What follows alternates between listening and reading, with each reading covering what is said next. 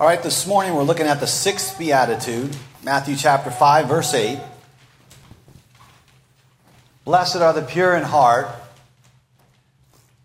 I wonder if we didn't know how it went, how we would finish that sentence.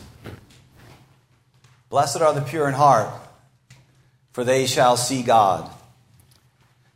The grammar here makes it clear, as with all the other beatitudes, only they shall see God. Blessed are the pure in heart, for they and they alone shall see God. And thus, the purity of heart in view here is not optional. It is the non-negotiable root of Christian life and Christian vision. As Calvin puts it here, purity of heart is the mother of all virtues. Purity of heart is the mother of all the virtues. And so we'll make two main points here, purity in heart and seeing God. They're there on your outline. Purity in heart and seeing God. So first then, purity in heart. Now at the outset, we have to ask a question. What is meant here by heart? Because the heart is the root of the issue. Blessed are the pure in heart. And many of you know this, right? By heart, Scripture means the center of the person. Right? The deepest seat of personality. The inner man. The wellspring of our lives. So the heart is the person. But the person in their deep interiority. In the inner mystery of their being. And so the heart includes the intellect, it includes the emotions, it includes the will, it includes the imagination. For the Hebrew mind, thinking is done in the heart. As a man thinks in his heart, so he is. So he is. So every motion, every twitch of your soul has its origin in the heart. And thus the book of Proverbs warns us, right? It warns the covenant people. Guard your hearts. You know the way Adam was to guard Eden. Guard your hearts, because out of them flow the issues of life. We tend to think the issues of life can just be defined externally. This situation, this person, that person. The issues of life flow deep out of the interior resources of a person. So there's a kind of holy introspection here. There is such a thing as morbid introspection. But this is a holy interiority. Guard your heart with all diligence. Be about it. Because the issues and springs of life flow from there. So the heart embraces the total person in the depth, in the breadth of their existence. And this presents a daunting challenge for us. We may not often think about it, but it presents a daunting challenge because the heart, Jeremiah says, and he's speaking to the covenant people as well, by the way. He says the heart is deceitful above all things. Like it's desperately sick, he says. It's important here to know what you're up against, because if we don't grasp this, we haven't even climbed into the ring yet. As our Lord would put it, again speaking to the covenant people, it is not what goes into a man which defiles him, but rather out of the heart proceed all wicked thoughts, words, deeds, adultery, murder, theft. So the heart then is the seat of all of our troubles. It is the enemy within the gates. And the ones called to guard the heart and watch over the heart are the ones with the corrupt heart. And here you can see the problem. Dylan has this wonderful little morality tale. It's a song called The Man in the Long Black Coat. In it, a preacher is preaching. The preacher says, every man's conscience is vile and depraved. And then he continues, the preacher does, saying, Every man's conscience is vile and depraved. You cannot depend on it to be your guide when it's you who must keep it satisfied. That's the problem. Well, I just go by my conscience. I just follow my heart. You cannot depend on it to be your guide because it's you who are keeping it satisfied. Right? This is the slippery difficulty of being a human person, even a redeemed human person in a fallen world. So the condition here cannot be taken lightly. It cannot be underestimated. The heart, in biblical parlance, is a kind of labyrinth of self-justification and deceit. Again, even in the redeemed. In Ephesians 4, Paul says, you're to put on the new man. But he goes on and says, well, the old man, the old man does not concede, right? The old man does not sign any treaties. He says your old man is, present tense, is being corrupted according to lustful deceits.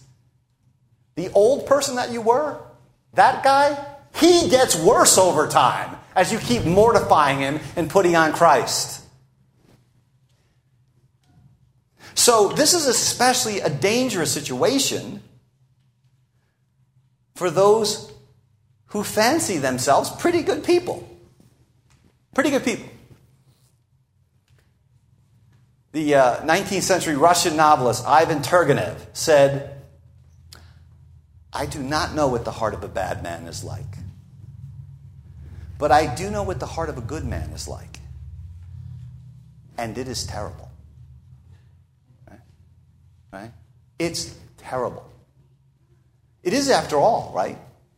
It's the decent religious people, the keepers of the Torah, the lovers of the law, the protectors and guardians of all that is holy, the radically committed ones, right? The conservatives and the traditionalists to whom Jesus says, woe to you, teachers of the law.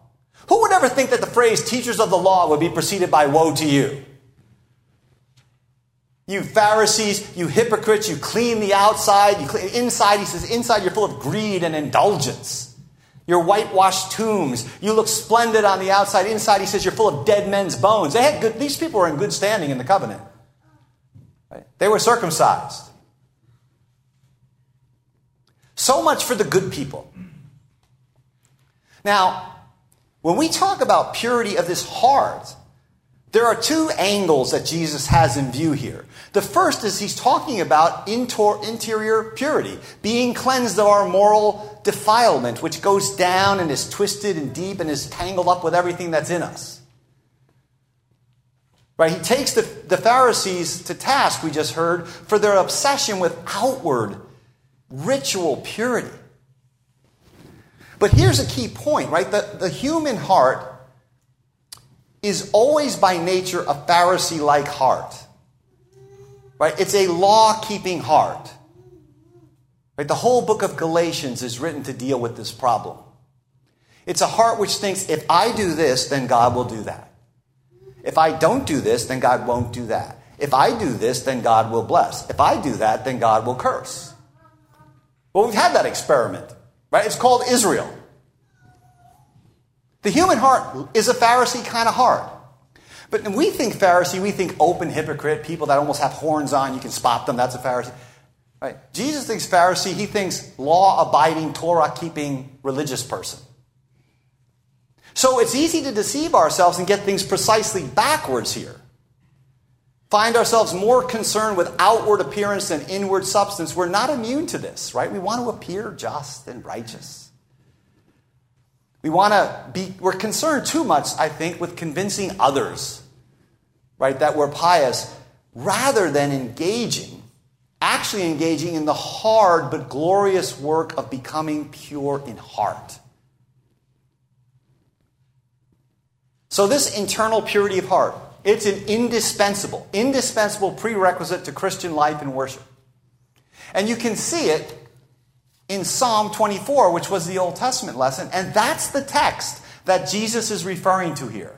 If you read Psalm 24, you will see it takes purity of heart to ascend into the hill of the Lord, and the text goes on to say, this is the generation of those who seek your face, O God.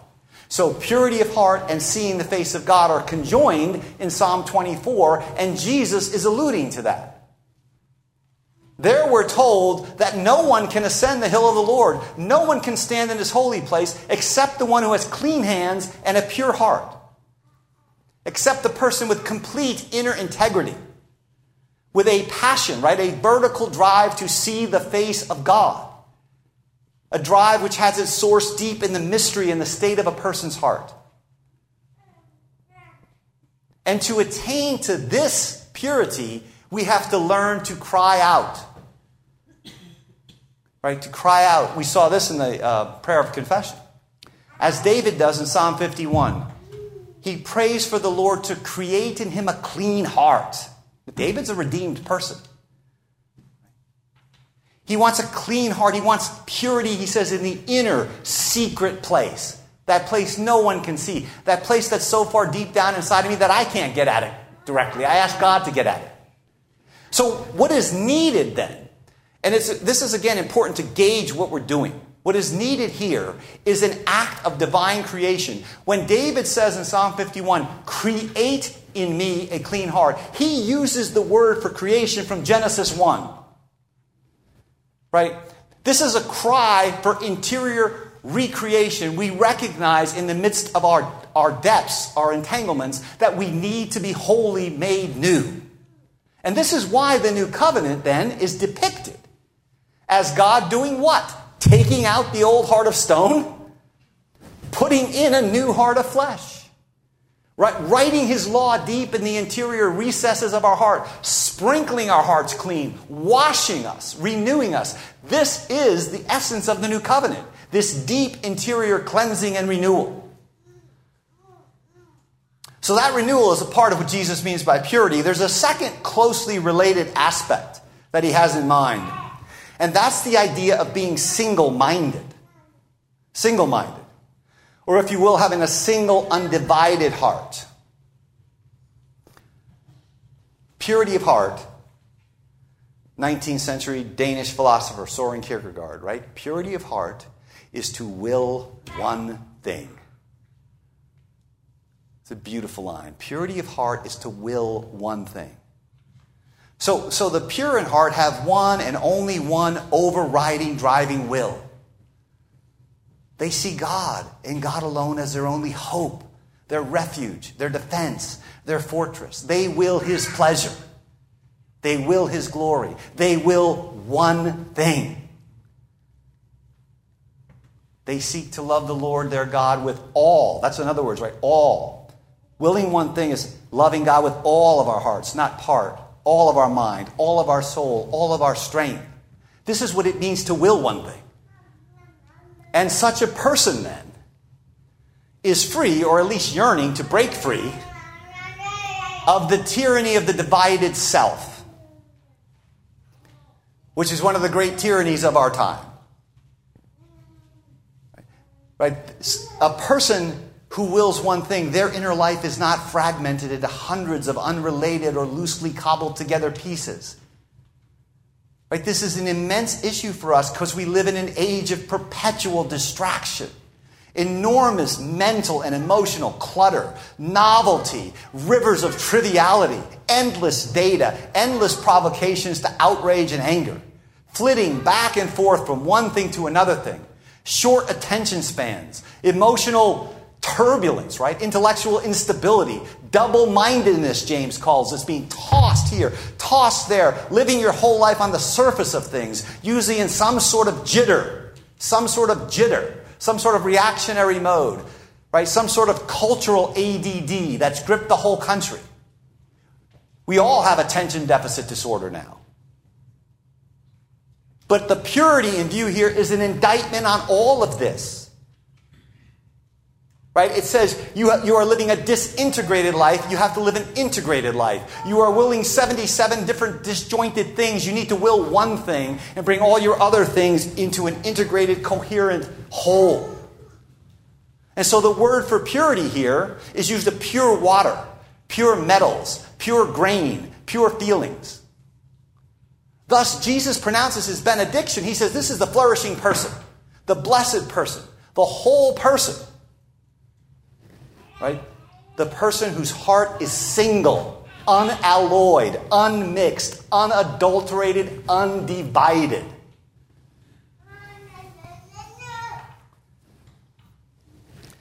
This is a people who have heeded the rebuke of James, who's also speaking to the church here. James speaks to the church. It says this. Imagine addressing your congregation and saying this. Cleanse your hands, you sinners. Purify your hearts, you double-minded. Right? Thus, a pure, a single heart here is very much like what Jesus will speak of later in the Sermon on the Mount when he says you have to have a single eye. Right? If your eye is full of light, meaning a whole, single, wholesome, generous, non-covetous eye, then your whole body, he says, will be full of light. This is the goal, Paul tells us. And we should really perk up when Paul starts to say, this is the goal of what I'm doing. He tells us in Timothy, he says, this is the goal of our apostolic instruction. What is the goal of apostolic instruction? Love from a pure heart and a sincere faith. Now, this state, of course, is not natural to us. It comes only and it comes continually through the gospel. I want to be clear. I'm not preaching the law to you. I'm preaching you the gospel. But the law prepares you for the gospel. The gospel will drive you back to the commandments. It comes only to the gospel, through the gospel of the one who is the only pure man. The only one with a holy, undivided, integrated heart. The one completely without guile. The only one in whom we shall ascend the hill of the Lord. And then we're told in 1 Peter, that having believed the gospel, you've embraced the gospel. That's why you're here this morning. In obedience to the truth of the gospel, Peter says, you have had your hearts purified for a sincere and fervent love of the brothers. So there's two errors to avoid here, right? One is a kind of legalism which says, I've got to get my heart pure. But there's another reaction on the other side, which is, well, I can't get my heart pure. Jesus did it all. That's also a half-truth. It's a glorious half-truth, but it's not the whole truth. Yes, Jesus did it all for you, but now he wants to take his purity and have it wrought and manifested in the depths of your being. That's why James can say, purify your heart. James doesn't say, look, Jesus did it all for you. Don't worry about getting your heart pure. So we want to avoid this, right? We want to avoid the law, pure law. We want to avoid some sort of distorted gospel, which says Jesus did it all. What we want is, Jesus did it all, and now in Jesus, what Jesus did is fleshed out in the depths of my being. Having been washed, having been purified, we become defiled easily. And thus we have to continually seek renewal. This is what the Christian life's about. Mortification, vivification. Union with Christ in his death and his resurrection. Putting to death, presenting your members as alive from the dead. And then doing it again 45 seconds later when you mess up again. We have to cry out. And there's a lovely text. It's a favorite text of mine. It's in Psalm 86. The psalmist knows about this divided heart. And he prays to the Lord. He says, "O God, unite my heart to fear your name." Isn't that like a beautiful thing? Like my heart is split into pieces. Dear Lord, unite it, integrate it, make it whole, make it single, make it one, make it pure so that I can be focused on God, attentive and riveted on the divine glory and fear your name. And I want to give you a benefit, really a glorious benefit that comes from this purity of heart.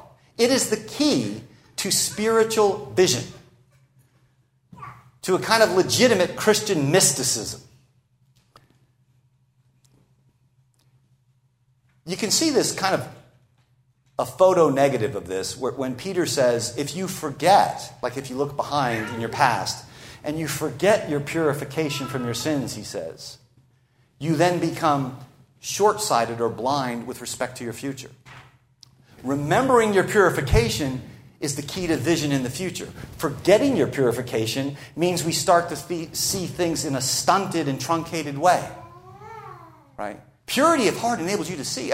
Who doesn't know this, right? You go through a situation with yourself, with a friend, with a spouse, with your children, with your job, and maybe there's a bunch of turbulence, you're trying to sort it all out, and it takes time before you realize, I didn't really handle that well. Or I got that wrong, or I didn't see that person right. I didn't see myself right. I didn't see the situation right. Often takes distance, right? We are not seeing creatures right. We don't see things properly with the right sense of proportion and order and clarity and charity and temperance.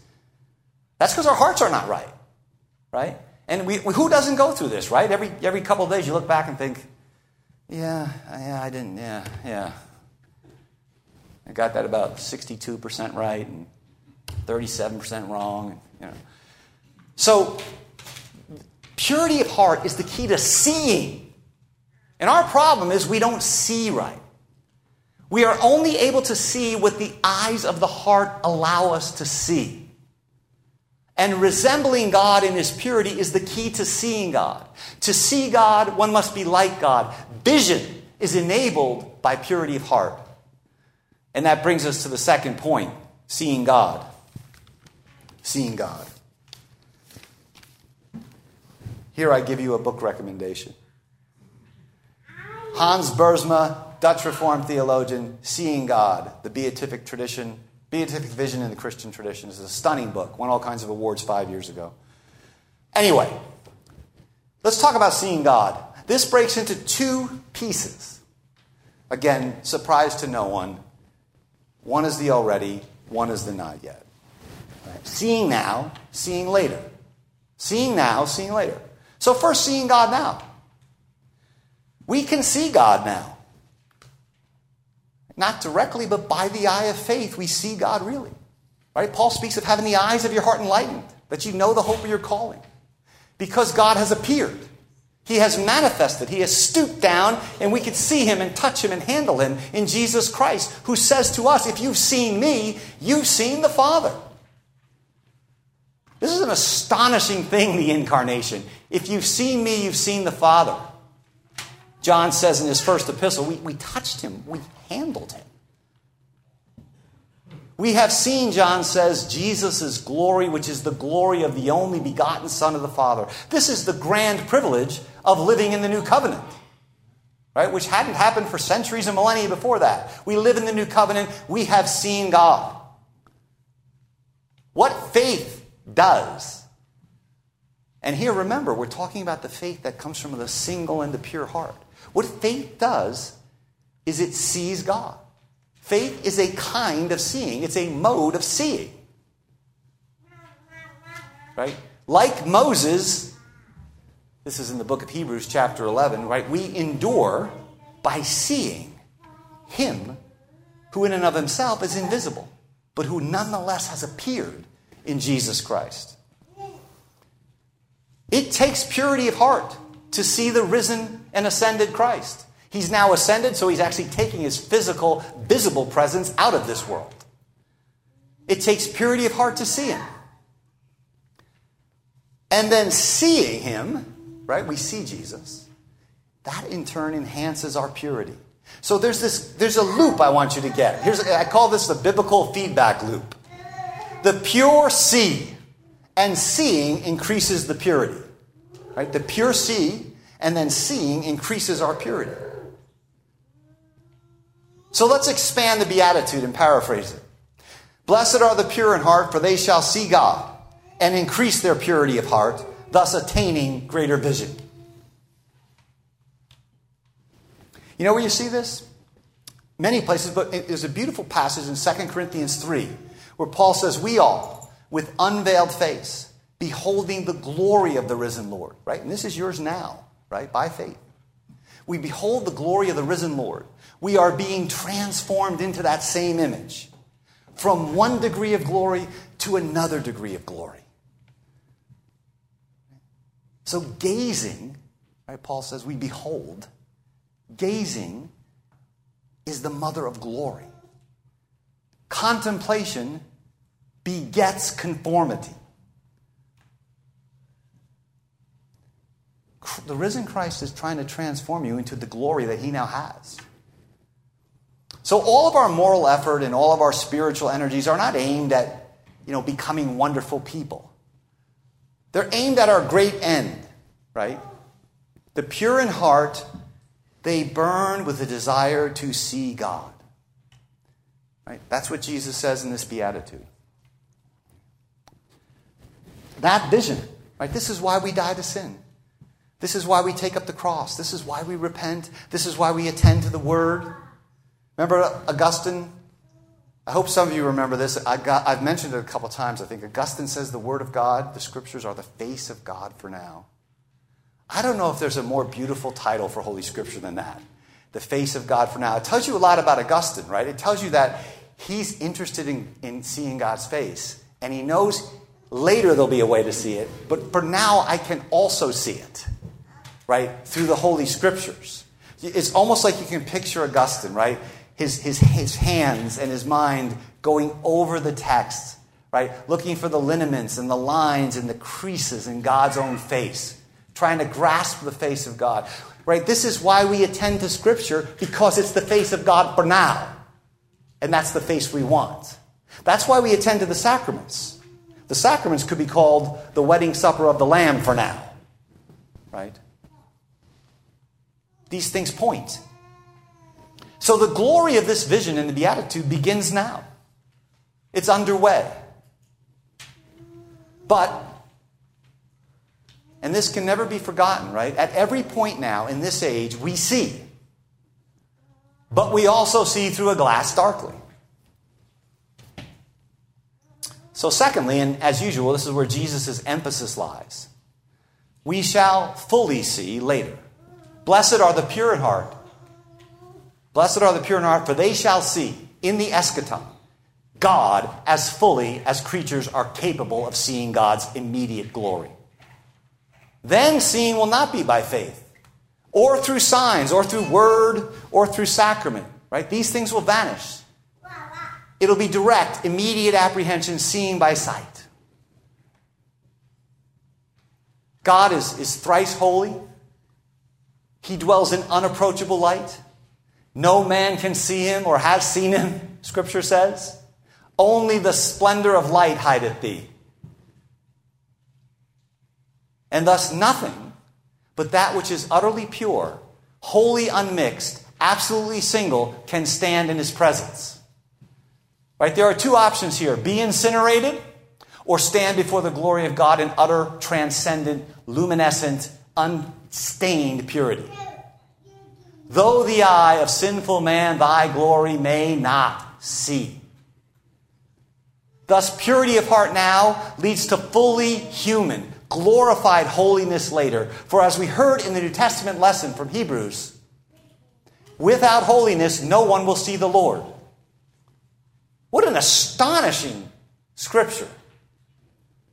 Pursue holiness, without which no one will see the Lord. This is why this beatitude, Calvin could say, is the mother of all virtue. It's an indispensable beatitude. Without utter and absolute holiness, in and through the grace of Christ, of course, by his purifying blood, of course.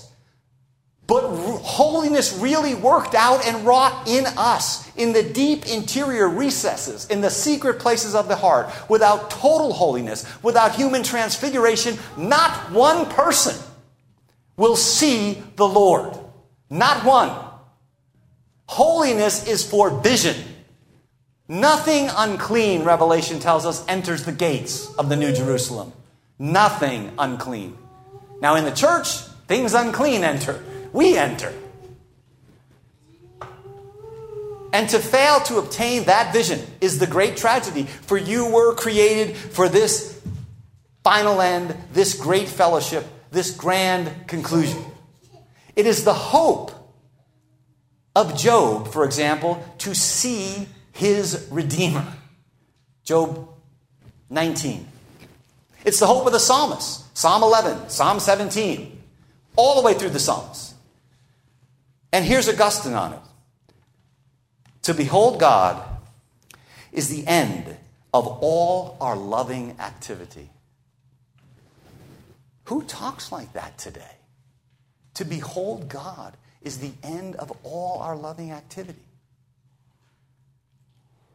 To listen to Augustine, right, is to feel like I'm living my whole life in some shadowy, murky lowland. So, in his first epistle, you saw this in the call to worship today. John says, we know that when he appears, when he manifests his glory, when he appears, we shall be like him. Why is this so? Why is it that when he appears, we shall be like him? Well, John tells us. He says, because we shall see him as he is. To resemble him in purity is to see. The final coming seeing of Jesus will mean complete resemblance to Jesus. Seeing creates purity, and purity enhances seeing. And John distills it beautifully there in 1 John 3. And you know how he concludes that? So what's the takeaway? What's the takeaway for John about this? When Christ appears, we will be like him because we will see him as he is. Here's what he says. And everyone that has this hope purifies himself. Purifies himself, even as he is pure. Only purity, small p, sees purity, capital P. Right? The greatest blessing of the saints in the new heavens and new earth is, as the book of Revelation tells us, they shall see his face. I have a very good friend who died this week. Very close friend of mine in Austin, Texas. Celebrated attorney. Died without warning, died suddenly, left a wife, left 5 kids, left a couple of grandkids, 66 years old. Ruling elder in the PCA church there, Redeemer Pres in Austin. And whatever it is that was, consuming a person's attention.